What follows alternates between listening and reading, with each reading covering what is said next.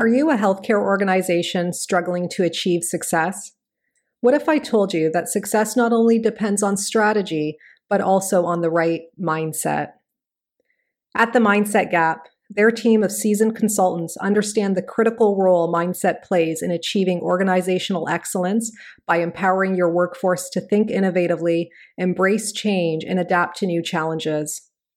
So imagine your workplace, one where your employees and patients thrive, where creativity and productivity go hand in hand, and where obstacles become opportunities. Don't let your organization fall into the mindset gap. Take the first step towards unlocking your potential today and email assist@themindsetgap.com with the referral code GenCan20 to schedule a consultation.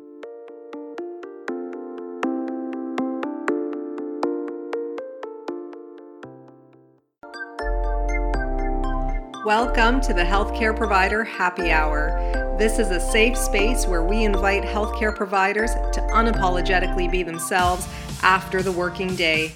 My name is Jennifer George, and each week I will connect you with guests and stories that will help transform your stress to success and fulfillment. Are you with me? Grab your drink of choice and let's chat.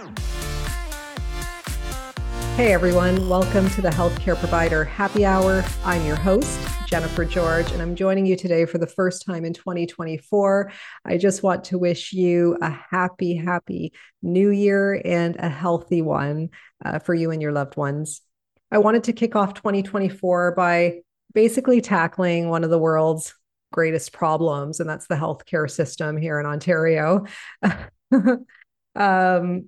Really, when I started this podcast, that was part of it, right? Is, how can I sustain and help improve the well-being of healthcare providers in a system that's very difficult sometimes to work in, even though you go in with the intention to help, you do operate in the framework of the system, and that can be frustrating for us sometimes, and it can be stressful for us. But I just want you to know that your patients and your clients, they do appreciate the care you're providing. Okay. I want you to understand that other people who are not in healthcare get it. They know the system is flawed. They know there are issues.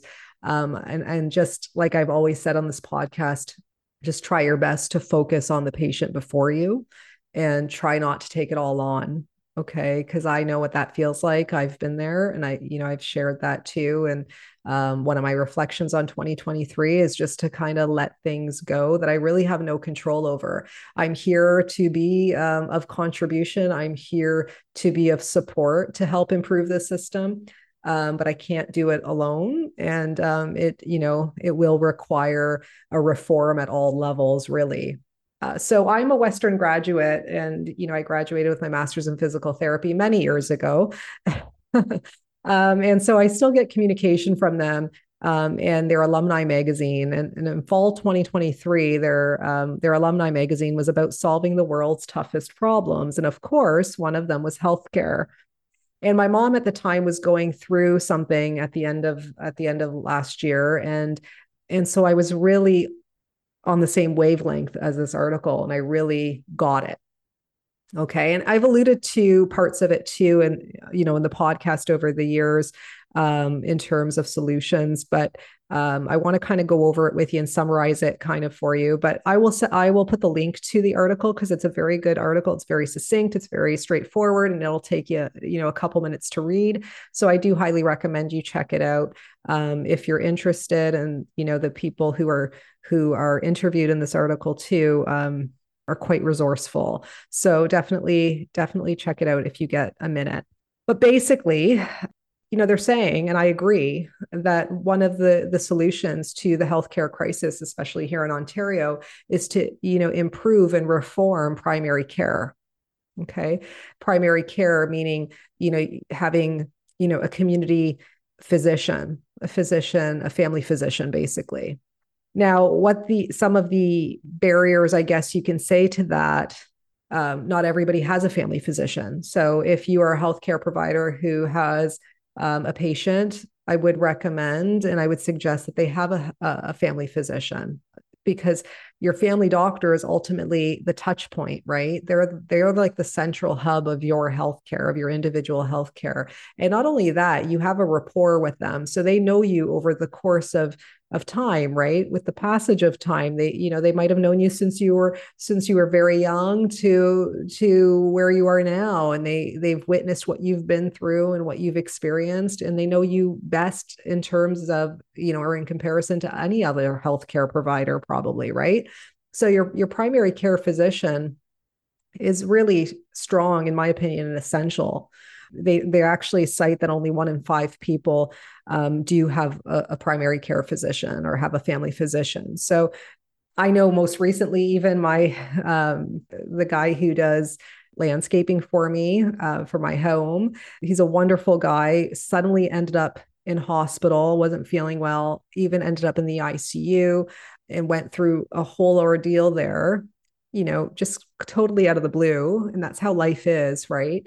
He came to see me, at the end of October and told me about what had happened. And he told me he didn't have a family physician. And I said, well, that's the one thing you need. Like, that's what you need to start. That's where you need to start, is to get a family physician. Okay. Because that monitoring of ongoing is so important. Okay. Of ongoing needs or of ongoing concerns. Like, again, your family physician is that touch point. So super important. Okay. The other barrier is that medical students, only 30% of them are going into family practice, and 50% of them apparently are going into medical specialties. Okay, so it'd be nicer if the numbers were more reversed. What I will add from what I've read over the years is also when medical students get into practice, they're usually pretty stressed and burned out, that they kind of don't operate at a full-time capacity, right? They choose their work schedule, and it's usually not what it used to be, right? For physicians who used to practice back in the day. So that's also a barrier. However, the other thing that they recommend, which I think would help with this inefficiency, is if there is a team-based model, right? So there are some family health teams out there, but I come from the inpatient rehab space, and I've always felt that if patients had the same kind of providers that they have on the inpatient rehab space in the community, how amazing that would be, right? So that would be a PT, an OT, a nurse, or a nurse practitioner in the community, right? A physician, obviously, dietary, psychology, speech therapy, like a whole team behind you, right? If you needed it. I really think we need to expand that team-based model beyond just pharmacy and just beyond, nurse practitioner and physician, and really include allied professionals in that. Okay. Because when my mom went through her health journey most recently, it was basically me who recognized that there was something more going on. It was me who called her pacemaker clinic, not the ER physician, not her nurse practitioner who she had seen previously, but it was me. Okay. So I'm a physio by background. Okay. So I'm just saying, if you don't have like a family member or a trusted person in your life who has a healthcare background or has a medical background, you may be at a loss if you don't have a team behind you. So, had my mom been seeing a physio for some reason, right? Because she was having difficulty walking, she was short of breath, maybe they would have referred her for physio, let's say. The physio would have noticed something was going on and would have referred back to the doctor. Like, that's how the team kind of works, right? And I think that type of community needs to be had more in primary care, because physicians, for one thing, there's not that many of them, as indicated by by the only 30% of students getting into practice, also by the fact that not everyone's working full time when they get into the practice. Okay, so physicians themselves will need a team to support their work as well. Okay, and I think that that would be huge. And so basically they're saying in the article that we already have the resources, right? We already have these professionals here. We just have to bring it all together and reform the way things are currently to make this work. And maybe to take a better look at, access to medications and things like that as well, that would further help. Because the issue is we have an aging population And we also have a population with complex medical needs. So if someone doesn't have a touch point, so whether it's a family physician or a team member that of that team, or like a provider in that team as a touch point at that point in time of their needs, then what ends up happening is things get delayed. And when things get delayed and you have a chronic issue, it can become an acute issue on a chronic issue. And that's what ends up landing somebody back in the ER. Okay. And that's what is causing, and potentially some inefficiencies in the system, right? Because that could have been managed at an outpatient level had that individual had the proper support and at the right time and when they needed it. I really think it's possible to do this, and I think it makes sense. And I thought this article highlighted all of that very, very well. And like I said, it's not very long. So I'm going to post that article. But if you are someone who works in the primary care space, something to think about, it's not all on us, by the way, right? Like this is just, I'm not saying that, healthcare providers need to do this and they need to start doing this. I'm just saying that the greater system, like our government, our leadership, they really need to take a closer look at this, and they need to make this they need to facilitate this, is what I'm saying. Okay. So it does take a reallocation of resources to do this. But like they indicated in this article, we already have everything we basically need, which is bringing it back to patient-centered care, looking at the whole person again. So I think this is a promising solution. I hope that 2024 will open the doors up to this. And if you are working in primary care, something to think about, kind of reflect a little bit more on your patients, and ask yourself, is this someone who could benefit from having more than just me as their care provider? I'm curious, because I have a feeling that that's kind of what's happening, is that patients right now are having concerns, regarding their healthcare that require maybe more than one focus of care. And it's optimal too to have that for them as well, right? Because not only is it that we can't be everything to everybody, but I really think there's a lot of power in team-based care and integrated care, interprofessional care, kind of around and supporting the patient or the client. Let me know what you think. I just want to let you know about something that I just recently started.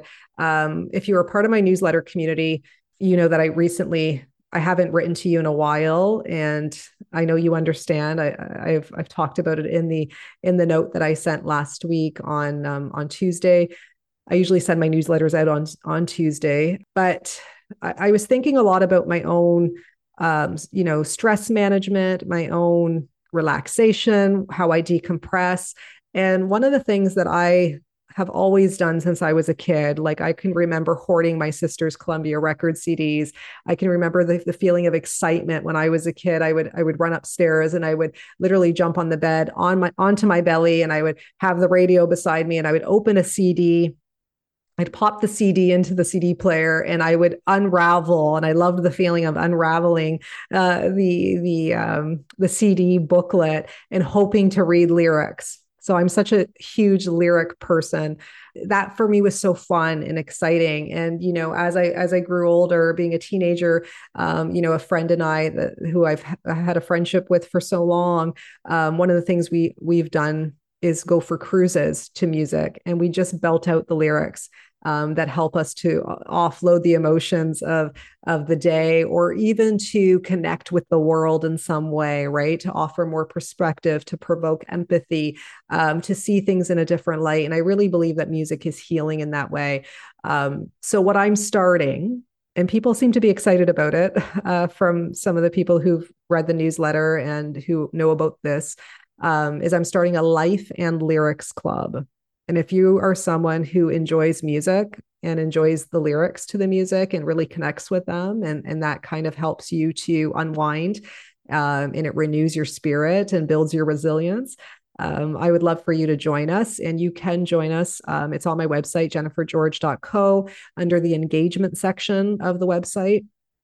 You can simply register there and reach out there, and then I can add you to the newsletter community around that. So the first club will be held, and the meeting will be held on, I shouldn't say meeting, it's more of like a gathering. They're held by Zoom or on Zoom, and it'll be on Tuesday, February 6th at 7 o'clock Eastern time. And if you have a song, feel free to send it to me. If you'd rather not, and you'd rather just share it at the time, or you don't want to share at all and you'd rather just hear what other people share, that's fine too. But if you want, I can post the lyrics to the group as well, so that they can kind of follow along if you do choose to share. Okay. So I hope you'll join me. I'm quite excited about it. It's something non-clinically related, but when you really think about it, creativity and art and the world of artistry really, like I said, expands our horizons a bit, right? Helps us connect with the greater world around us, and with one another and with ourselves. And I think that's healing. I think that's, a form of building resilience as well, and also empowering, our spirit. Okay. So I do hope you'll join us and take part in that. And you can check that out at jennifergeorge.co/engagement. So until we chat next time, remember to stay well and to stay happy. Take care. So if you guys like this podcast, please subscribe and leave an honest review. Your feedback means everything to me. Your reviews are what moves this podcast forward, and I always appreciate receiving them. If you want to get a hold of me directly, reach out to me on social media. My handles are in the show notes, and you can always subscribe to my weekly newsletters at jennifergeorge.co so that we can stay connected. So until next time, thank you guys so much again for your ongoing support.